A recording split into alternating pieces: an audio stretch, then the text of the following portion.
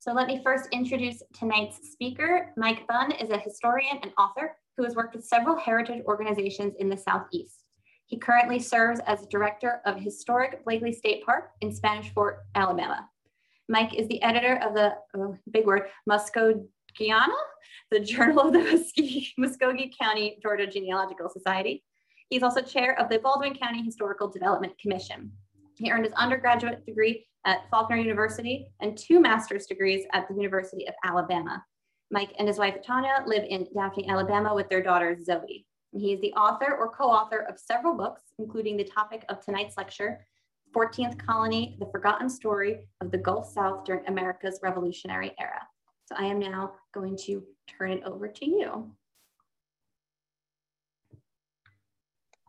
Okay, I see I'm unmuted. Thank you very much.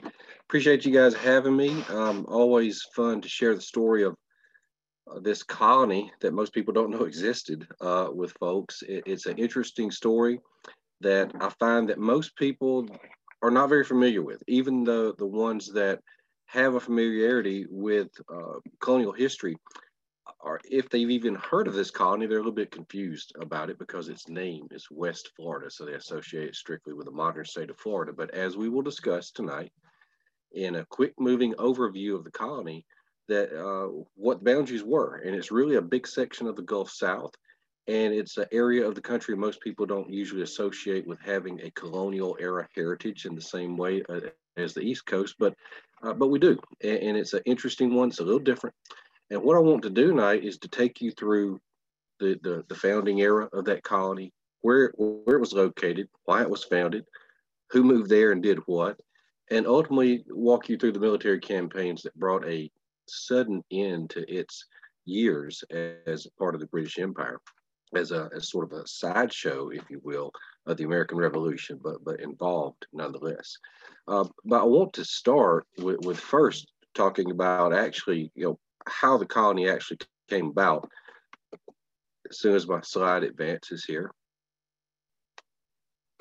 There we go. The colony really traces its history back to the 7 Years' War. Now, that's a war that we won't talk about much. It ended in 1763. It's a colonial era war that was really not fought on the Gulf Coast at all, and a lot of you probably heard about it.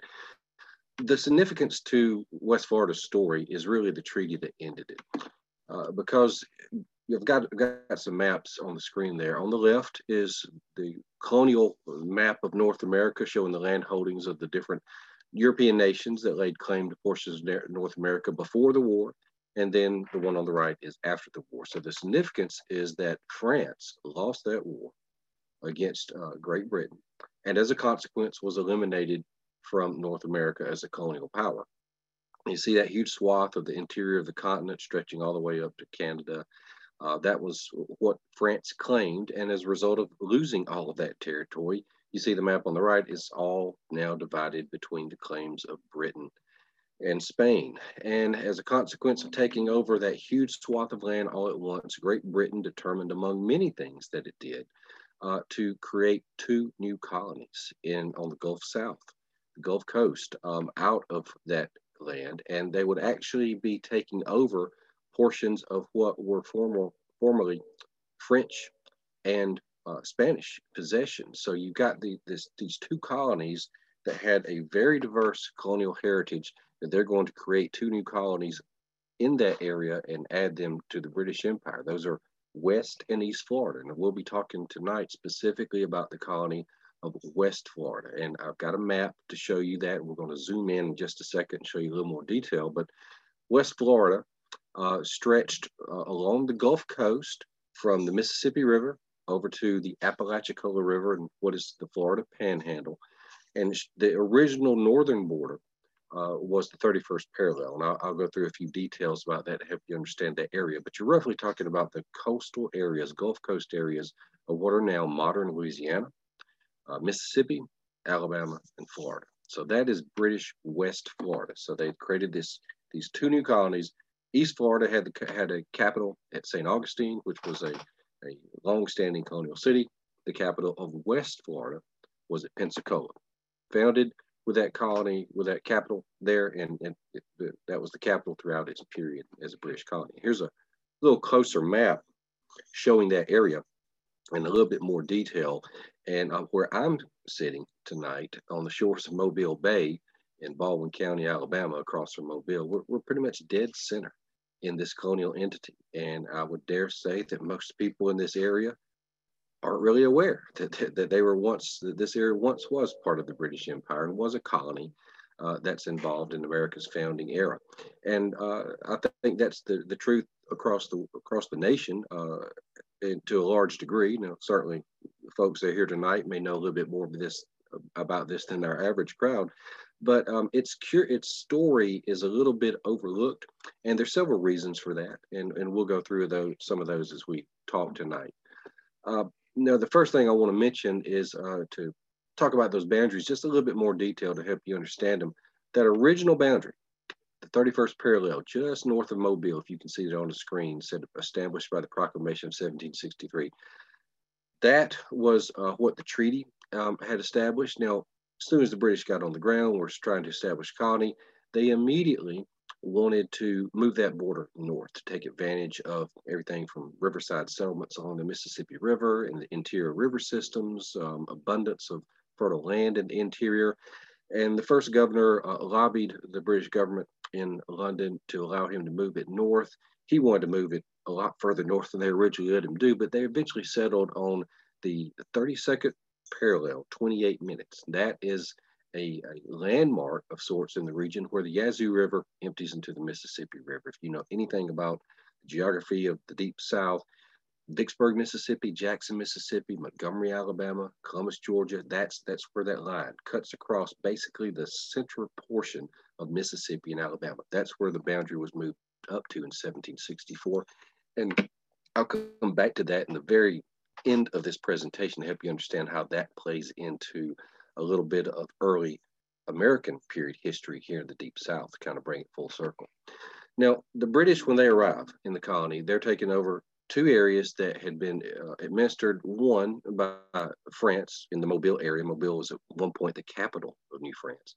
And then over in Pensacola is primarily administered by the Spanish. And both had about 6 decades of these various regimes that had overseen those areas. So they're establishing a colony with two very different backgrounds.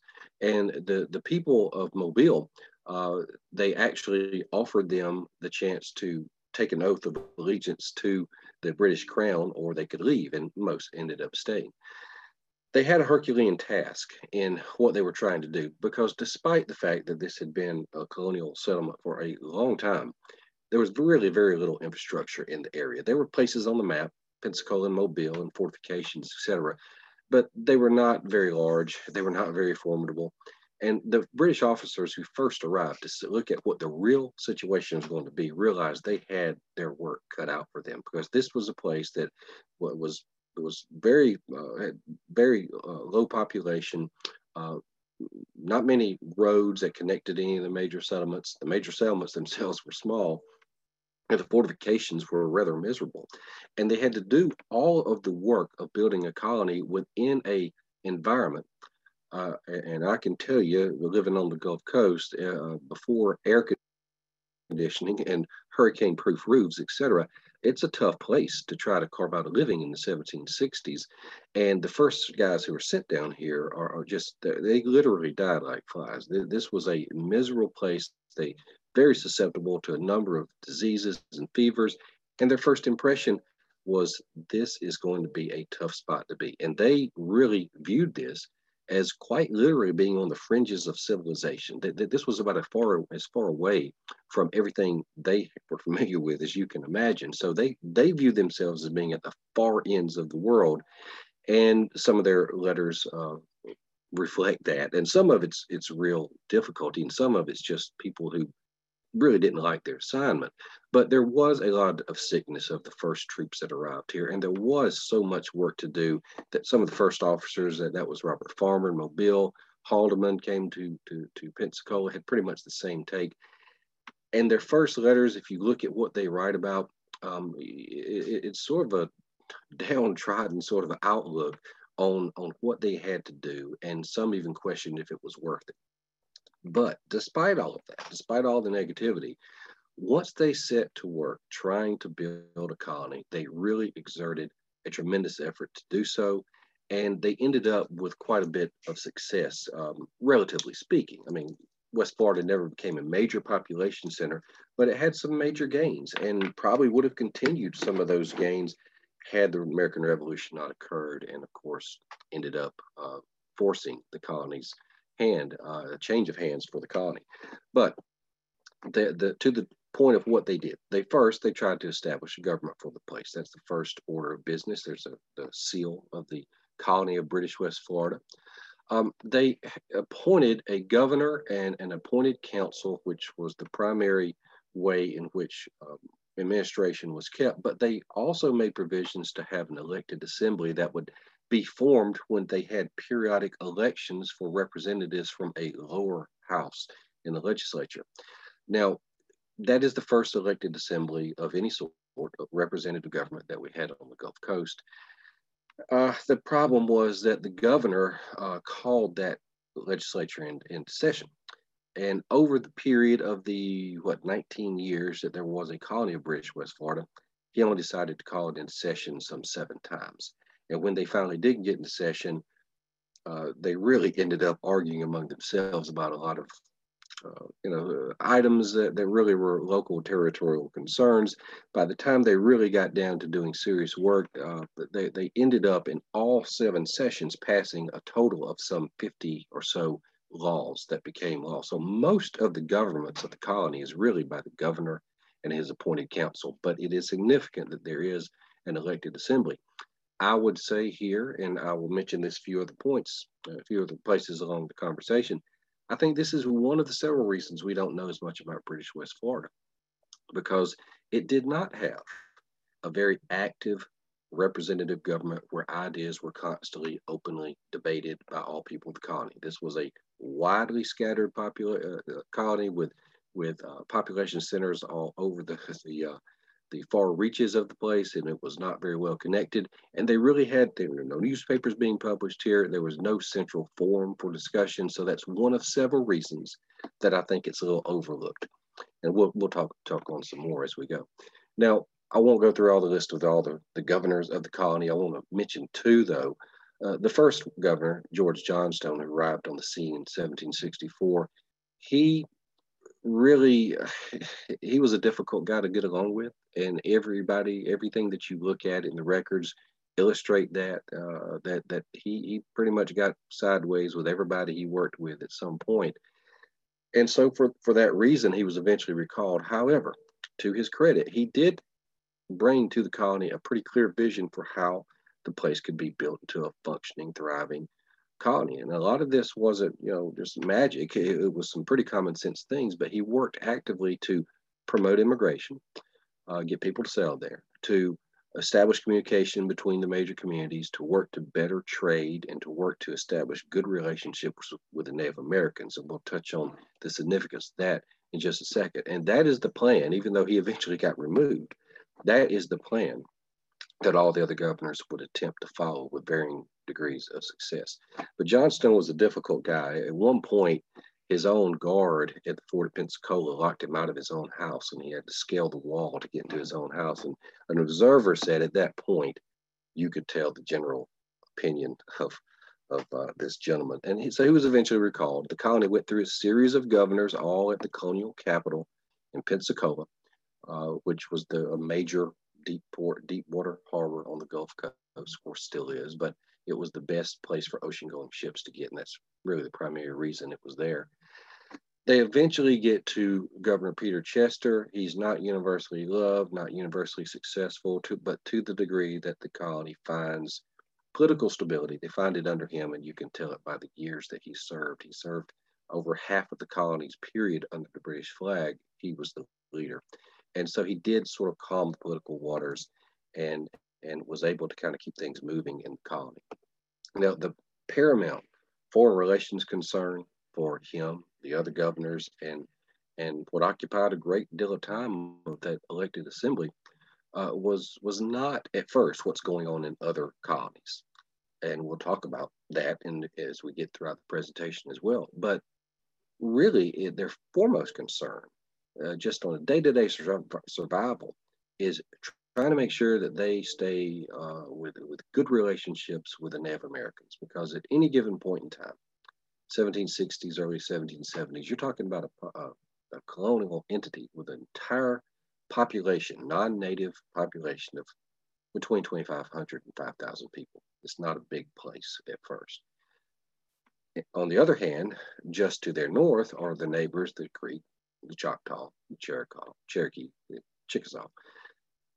All told, all together, at any point in time, that population probably would have run 60,000 people, with warriors many times over what the British could ever bring into any sort of colonial conflict. So that was a life and death sort of diplomatic issue. And to their credit, they actually waged it pretty well. There's a whole lot more to the story that we don't have time to talk about, all the dynamics between Europeans and Native Americans at the time. But the overarching connection between these two groups was really centered on trade. It was trade that the Europeans needed and desired, and it was trade for goods that the Native Americans very much wanted.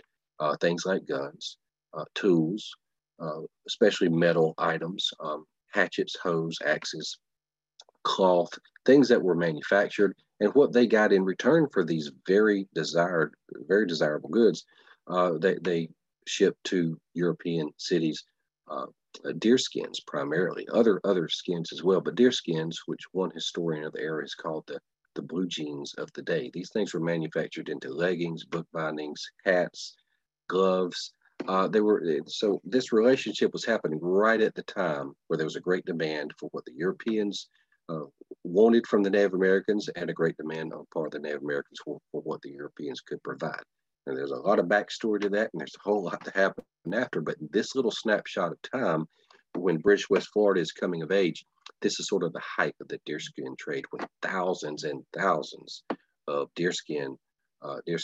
processed deerskins are being shipped out of the ports of Pensacola and Mobile and other places to Europe. Now, for the European settlers, the people who are coming to this colony to settle, and most of them are coming from other British colonies in North America, especially the Eastern Seaboard, but several are coming from the West Indies, and a handful are coming directly from Europe, small numbers. But all those folks are doing, as I like to point out, all the things that you would think they were doing, even if you didn't know a great deal about the history of the era. They're farming. They're trying to make a living, growing corn, chickpeas, rice, all the things that you can associate with agriculture in the Deep South. A surprising amount of them are earning their living through herding cattle and hogs, which were very big industries in West Florida. All these communities of any sort needed ready sources of meat, milk, butter. So that was a big industry. They tried their hand at growing tobacco with varying degrees of success. The major problems for West Florida was that the better and larger supplies of tobacco were being grown elsewhere in the British colonies, especially in the Chesapeake region. So they had a hard time getting into the market for that product. They tried their hand, the ones who had the means to make it happen, at growing indigo, which of course is ultimately, through a very complicated production process, transformed into a blue dye that was very popular in European manufacturing establishments at the time. Few people found success with this, and most of the people who did are people who were plantation owners that could command slave labor to do this sort of stuff. Very few of those people actually made a lot of money at it, but there were fairly large plantations in West Florida. When I use the word plantation, I'm a little bit hesitant, because we so associate that word with the antebellum South, when we talk about hundreds of acres of cotton and dozens of slaves being employed to do this work. This is a much more modest sort of plantation agriculture, and it's only a portion of the population of West Florida. But still, the days of the Deep South plantations, at least outside of New Orleans and the rest of the Deep South, the earliest ones you'll find on record date to this period. Most of the people of West Florida, though, are not major plantation owners. They're certainly not wealthy. They are basically hardscrabble farmers, and a lot of them, find their most reliable source of economic stability to be in the timber industry. Have huge stands of longleaf pine, which were located in a wide belt across the whole colony and a lot of the deep south. Most of it's gone today. That longleaf pine is what we often refer to as heart pine. This is the sturdy, straight, really tight grained lumber that's just lasts forever.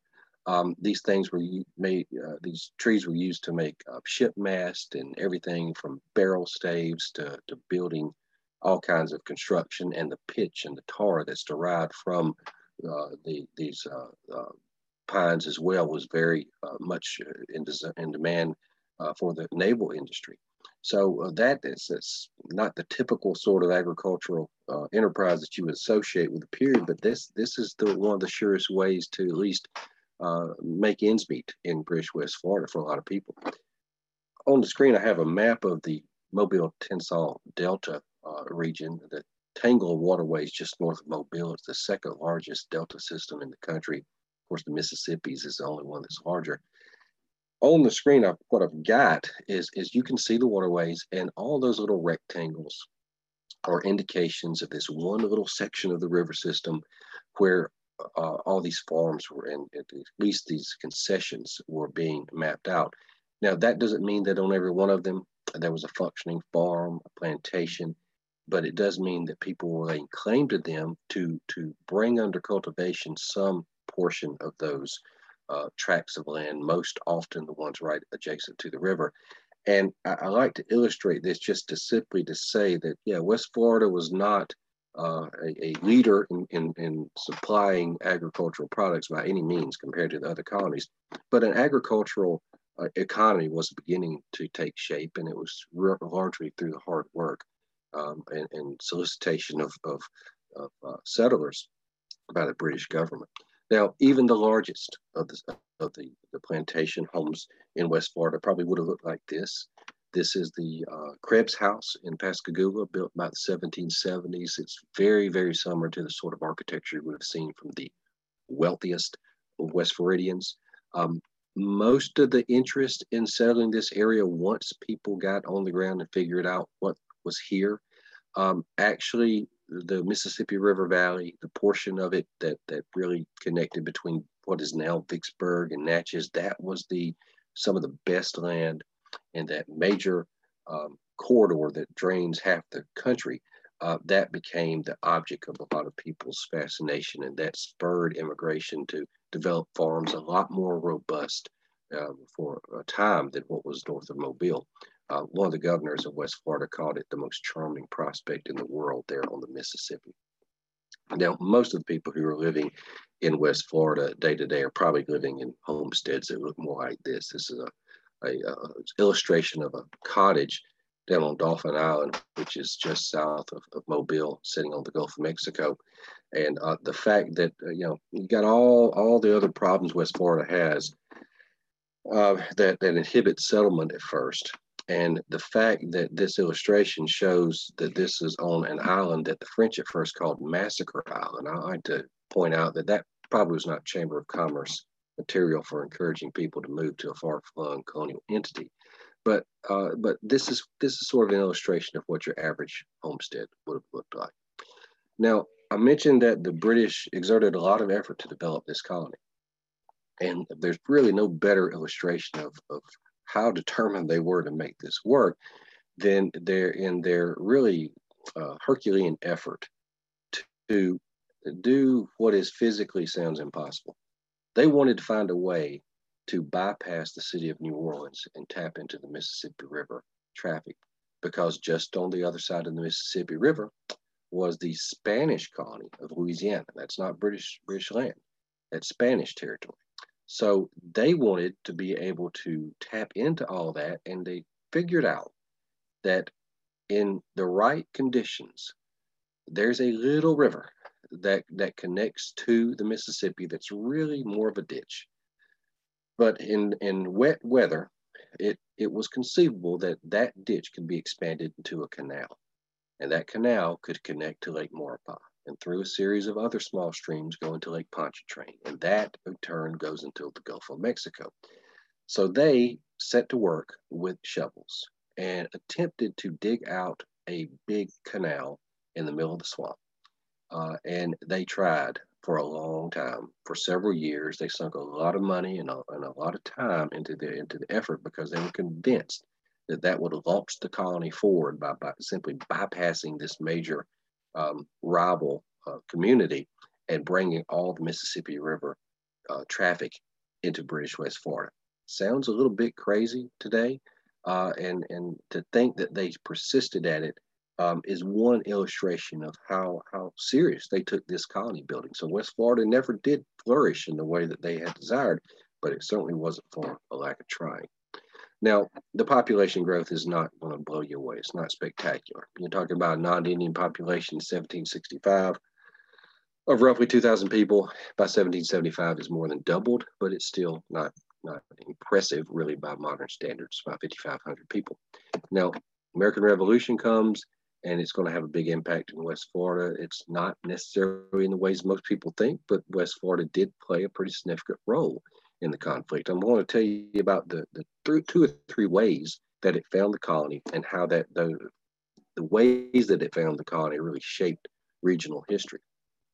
First of all, I know this audience is especially familiar with this sort of map that shows where the major campaigns of the Revolutionary War were. And we're so attuned to that sometimes we forget that there was a British North America anywhere outside of the Eastern Seaboard. But there's some significant actions that happened down in West Florida that at least had very significant impact to the shaping of the Deep South. We sometimes forget the Continental Congress met, and it invited all the British colonies, of course, to participate. West Florida was extended an invitation. They politely declined. Now, this was not necessarily because they were extraordinarily loyal, as I'll explain. There was some talk, even going back to the Stamp Act. Governor George Johnstone talked about on the streets of Pensacola. He said, there's some talk here of this idea of liberty, what is there called liberty, there meaning the East Coast. But as you go through time, you really find there's very little understanding or connection with the sympathies of the other colonies that eventually moved towards rebellion. Most of these people are just simply trying to earn a living on a very far-flung frontier that's not very well connected with the rest of the empire, not even with the rest of the colony. They really viewed what was happening elsewhere as somebody else's problem. You've got a larger percentage than in most other colonies of the citizens in West Florida in the direct employ of the British government, soldiers, officials. And you just don't have the same rationale for rising in rebellion. Now, if the colony had reached a certain level of development, they probably would have. But the colony was very much depending on the British Empire to provide it what it needed to function day to day. And the information that came to it about what's happening elsewhere was not steady. It took a long, long time to get there, and they really felt detached from it. That's a little bit of an oversimplification, but it's a big reason I think we don't know as much about the colony. I think that's one of the reasons that when it is mentioned in histories of the era, it's usually just described vaguely as a loyal colony.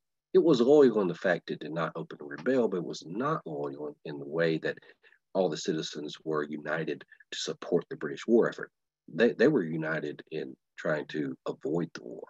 And General John Campbell noted that when the colony was threatened by the Spanish during the war, he said, in general, the inhabitants are self-interested without public spirit.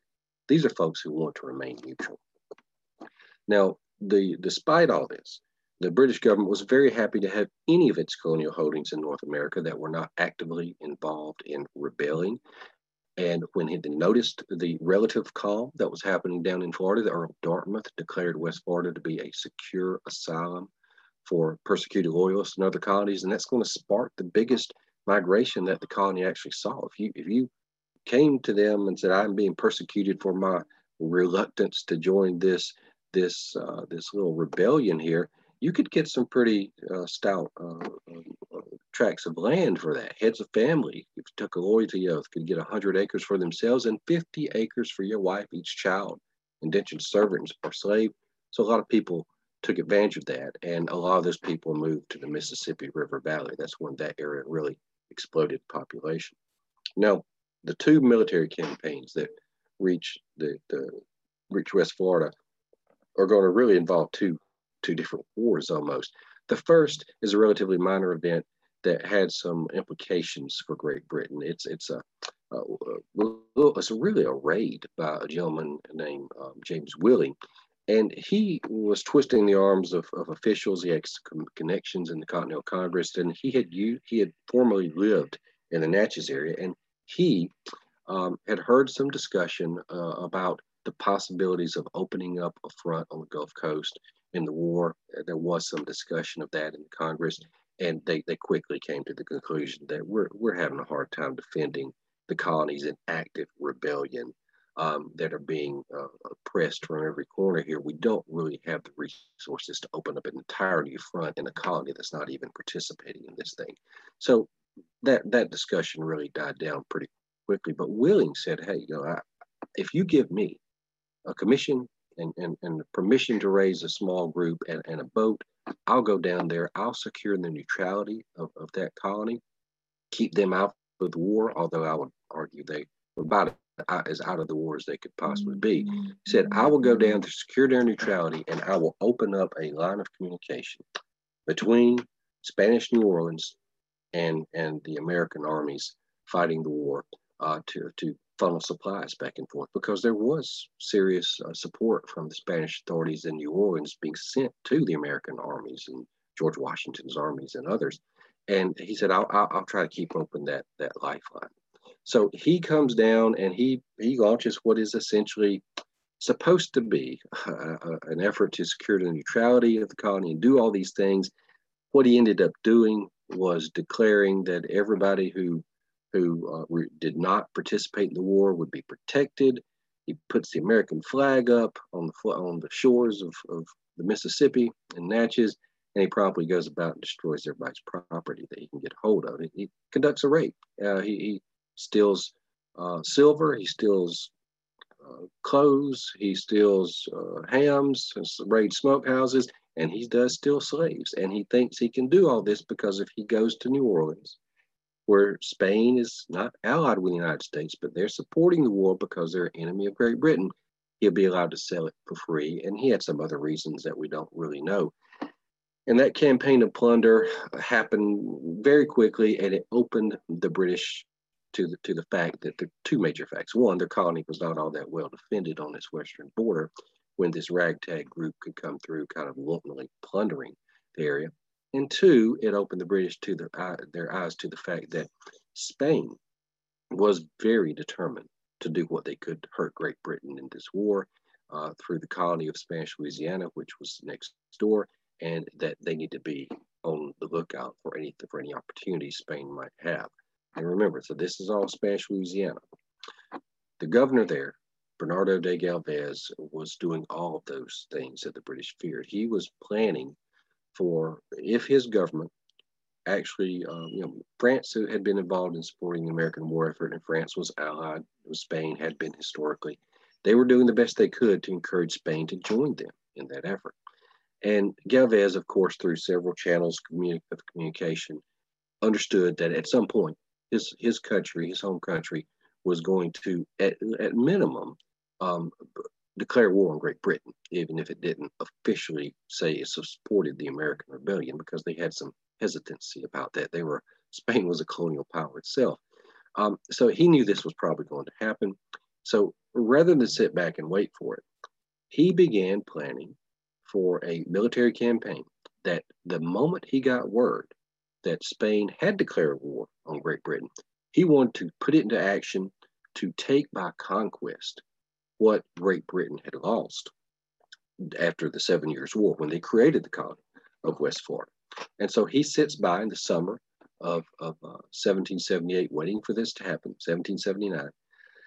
And immediately when he gets word that the war had been declared, he launched this preemptive strike against the British forces in West Florida before they even realized that they were under attack. He leaves New Orleans with a diverse force. He goes up the Mississippi. He captures a small fortification known as Fort Butte. He captures a much more substantial fortification after a short siege at Baton Rouge, Louisiana. 1779, and then in the surrender agreement, in which Baton Rouge was surrendered, he actually secures the surrender of Fort Padmere up in Natchez. So this is a lightning quick campaign. He's captured all these fortifications before the British realized they were under assault. And you can imagine the surprise of the British commanders in Natchez being notified they were surrendered. And there were no Spanish army within 100 miles. But nevertheless, all this had happened. And he rather than just sitting on his laurels, he goes back to New Orleans and immediately begins plans for another campaign. He wants to look to the east. He wants to capture Mobile and Pensacola, the two primary fortifications and population centers in the colony. And it doesn't take the British very long to figure out that that's what he's doing, and they move as best they can to meet him.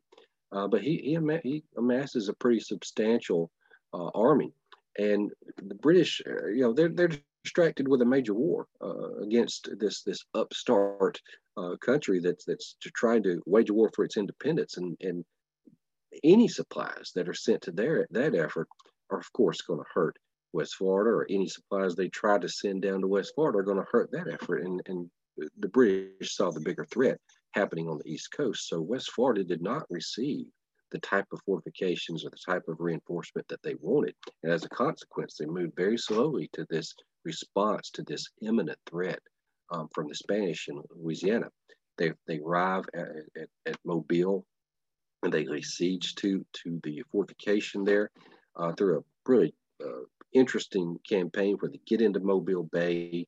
That's the same site there at Mobile Point where Farragut would enter Mobile Bay during the American Civil War and famously issue those words, "Damn the torpedoes," full speed ahead. So you're talking 100 years earlier almost, the Spanish had their own fortification there at Mobile Point, and they came into Mobile Bay. They drug all these gigantic cannon through the swamps south of Mobile and prepared to lay siege to this place, this fortification at Mobile. The British did their best to resist them. They were outnumbered several times over.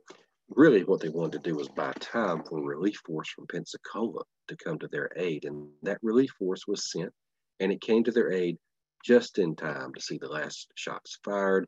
Mobile falls in March 14th, and it's no Gettysburg here. There's a very low casualty count, but it's a very significant gain for Spain in this war. So what this leaves after this campaign is really West Florida is left with nothing but the capital of Pensacola, and they're going to throw all their resources into defending that capital.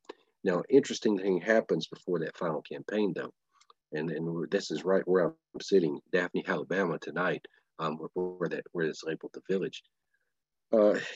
Galvez goes back to New Orleans to raise another army for this final campaign to capture this last stronghold in West Florida. He leaves a small outpost on the eastern shore of Mobile Bay under the command of one of his lieutenants to basically help consolidate Spanish control of Mobile, but more importantly, to watch for any advance by the British in any potential effort to recapture what they had just lost at Mobile. And they actually did make an effort to do that, and resulted in the largest battle of the Revolutionary War, of course, fought in Alabama. That fortification only had 175 or so men. The British determined to launch a combined forces operation, send some ships into Mobile Bay to prevent reinforcement from Mobile, and then send a land force to attack this little fortification at this little crossroad community called the Village. And on a very foggy morning in early January of 1781, right at daybreak, they descend on this place with Indian allies, and they almost completely rout the Spanish before they could organize a defense. What happened, though, is that some of their primary leaders went down in successive shots, and that initial momentum was stalled, and you couldn't really figure out who was in command for a second, because the first and the second in command both went down. That was the bit of break that the Spanish needed to bring their artillery into the action, actually organize a defense, and the Indian allies did not want any part of a regular stand-up European fight. Once they saw that this was developing, it was going to be a stalemate. A lot of them left, and so you ended up with two forces that were much more evenly matched. and the Spanish are inside the fortification. And after a few hours fighting, the British were forced to withdraw. So even in that attempt to take back Mobile, they had been turned away. And so immediately, I mean, just a few days later, Galvez arrives, prepared to move on Pensacola, and the British have now withdrawn everything they have into the fortifications at Pensacola. There's several; it's not one fortification. Now Galvez is going to arrive at in Pensacola Bay. He's going to want to immediately move into the bay. He's got a naval force with him, but that naval flotilla is not under his direct command. Only his colonial flotilla of about 3 ships are under his command. He says, I'm going to go straight into the bay. The Navy flotilla says, we don't know where the guns are or where the depth of the channel. We're not ready to do this. We need to scout this out. And Galvez says, we delay on this, it's going to enable them to make a stronger fortification. We need to go ahead immediately. And so he takes his small command and he goes into Pensacola Bay by himself with the Navy watching, sort of shames them into following him in there, braves this gunfire from the British batteries, and for his bravery in leading the assault into Pensacola Bay, he eventually is going to have an additional pennant on his coat of arms. If you can see there on the center right, you see a gentleman on the ship. That's him. And above it is a pennant that says "Yo Solo," I alone. So that's when he earned that sobriquet and became a hero to the Spaniards and to the Americans. That's remembered to this day. Now, once he gets into Pensacola Bay, he begins a long siege. It's March to May of 1781, and he has a very large army for, at least by Revolutionary War standards, certainly by the Gulf Coast. He originally had about 4,000 troops. He will ultimately have, when the French send some forces to assist him, about 7,000 guys. And that ranks as the largest battle ever fought in the state of Florida to this day, even larger than any battles of the Civil War. And you can see on this map I've got of Pensacola, that's modern Pensacola with the fortifications overlaid there. That is where the campaign took place, March to May of 1781. It culminates with this one shot that hits a powder magazine in one of the British fortifications, blows the whole thing up, kills about 100 guys, and the British were left with no fort to defend. And so by military force, Galvez had taken over British West Florida piece by piece, and British West Florida became Spanish West Florida. And that is the border you see down at the bottom between Spanish West Florida and the new young United States after the Revolutionary War.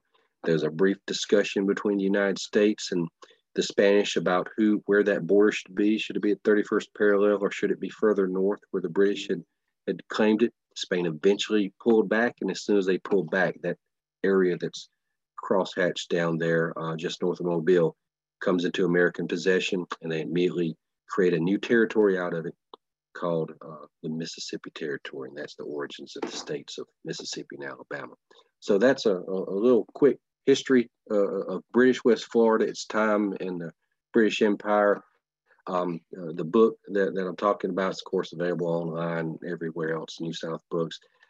If anybody is interested in a signed copy or talking to me about it, I've got my email up there. I'd be glad to talk with you and mail anything to you. But I appreciate the opportunity to come. I look forward if there's any questions I can answer. And I hope I've shared with you a little bit of a story that maybe you aren't quite as familiar with.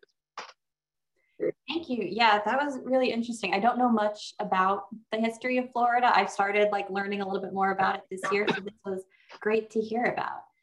So I'm going to turn it over to Allie. She is going to help moderate our Q&A. If you have a question, drop it into the chat box so she can see it. Great. Thank you, Sarah. And thank you, Mike. That was very, very interesting. I, like Sarah, just in the past year, learned more about the history of Florida as it relates to the 18th century. So that expanded upon my knowledge. So the first question I have for you is, what was the landscape like in West Florida when the British first arrived? You mean like the physical landscape? Yeah. Well, that's a wide area. You were stretching all the way from the Florida coast at the beach, all the way up into central Alabama and all the way to the Mississippi River. So it was an area that with original forest growth, that we've lost a lot of that, with the longleaf pine dominated a huge swath of that territory.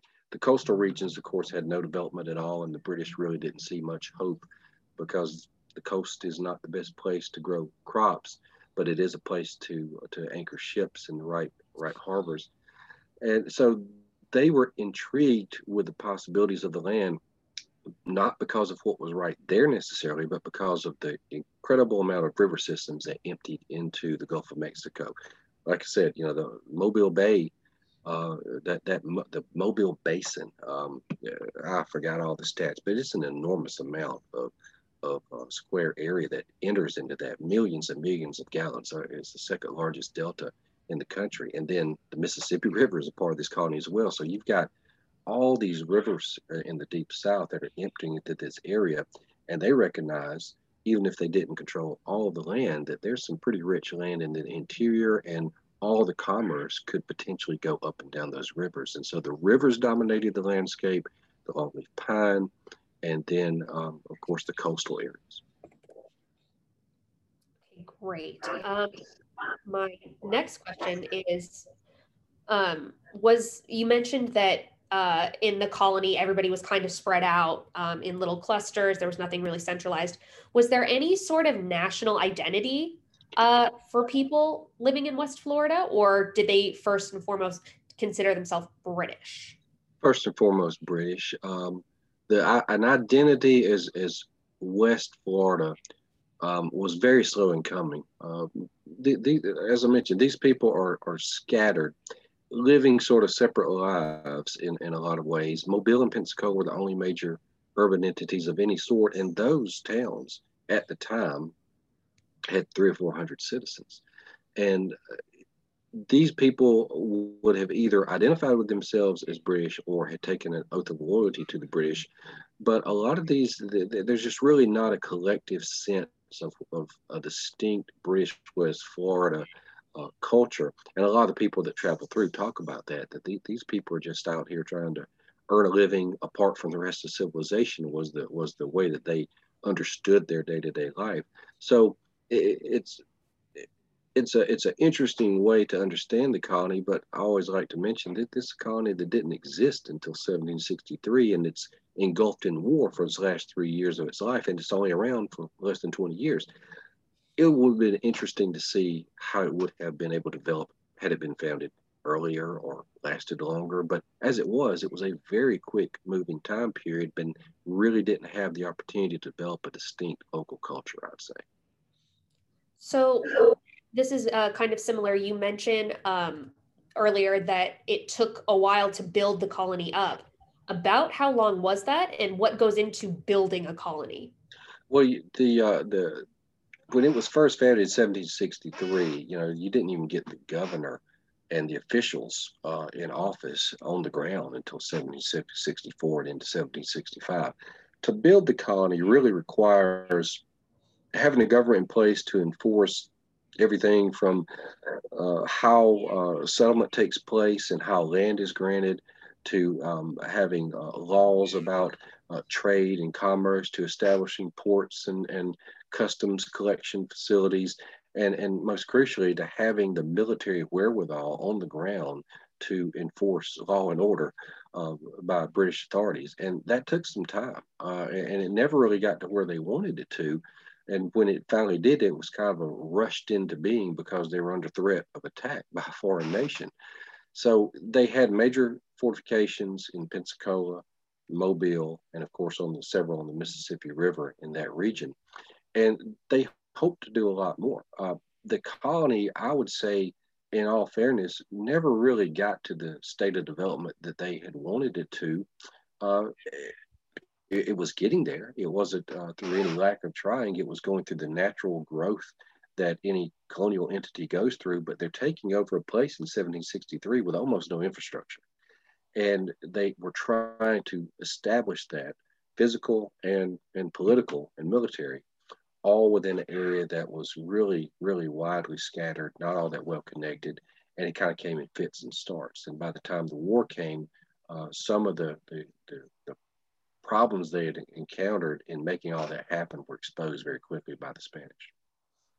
You kind of the next question, which was, do you think the colony was ever finished being built, or do you think not even close? No, absolutely not. They had a lot of grand plans and a lot of grand ideas, just like if you read the history of any of these American colonial entities, they grow over time, and they kind of adapt to the circumstances, and they experience immigration and open up new opportunities. Well, West Florida had less than 2 decades to do all that. So no, it did not reach a full development, but it did attain a level of distinction where you could see the pattern of development. And I would say that pattern is a pattern that, more than the French, they kind of put on this region, and that pattern of development, you can trace the origins of all the way to the American period, through the Spanish period into the early American period.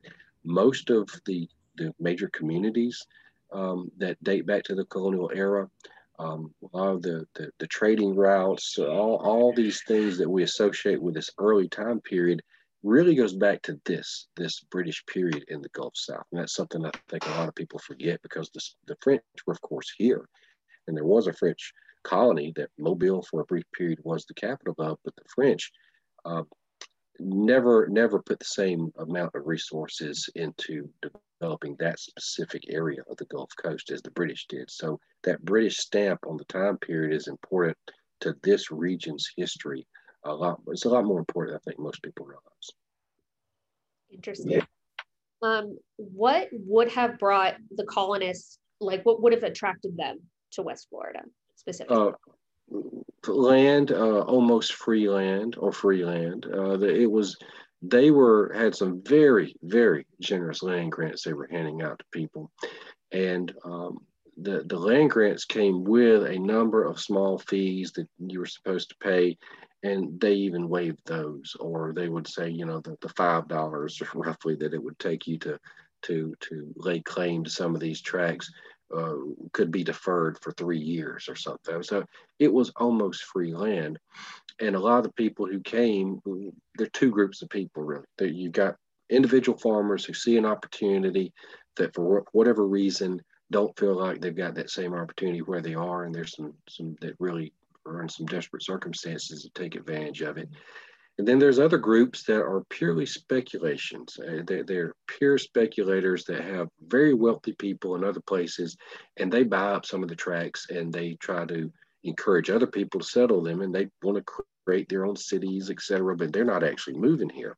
There's a lot of that happened. There's enormous tracts of land that were ultimately given or purchased by very wealthy individuals, and some of those people tried to develop their own immigration schemes. There was one that came out of Connecticut and organized a group to move down to the Mississippi River. And one of the guys who actually was a part of that scheme, I've got his story in the book. It's really sad. Between Connecticut and when he actually finds his place he's supposed to have on the Mississippi River, his wife dies, he sees 2 of his children drown, and he finally arrives at the plot of land that's supposed to be his on the Mississippi River, and he discovers that someone else already is living on it. So it was a difficult task to get here. And so the people who were doing this, who actually were settling, not the people who are speculating on it, most of them are coming to pursue economic opportunity that they did not have elsewhere.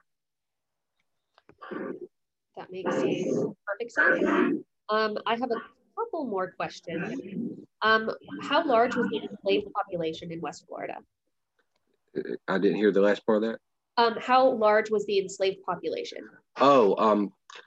At any given point, it would be a fair estimate to say about 1/3 of the population. So when I think I've got that 1765 figure is roughly 2,500 people all told.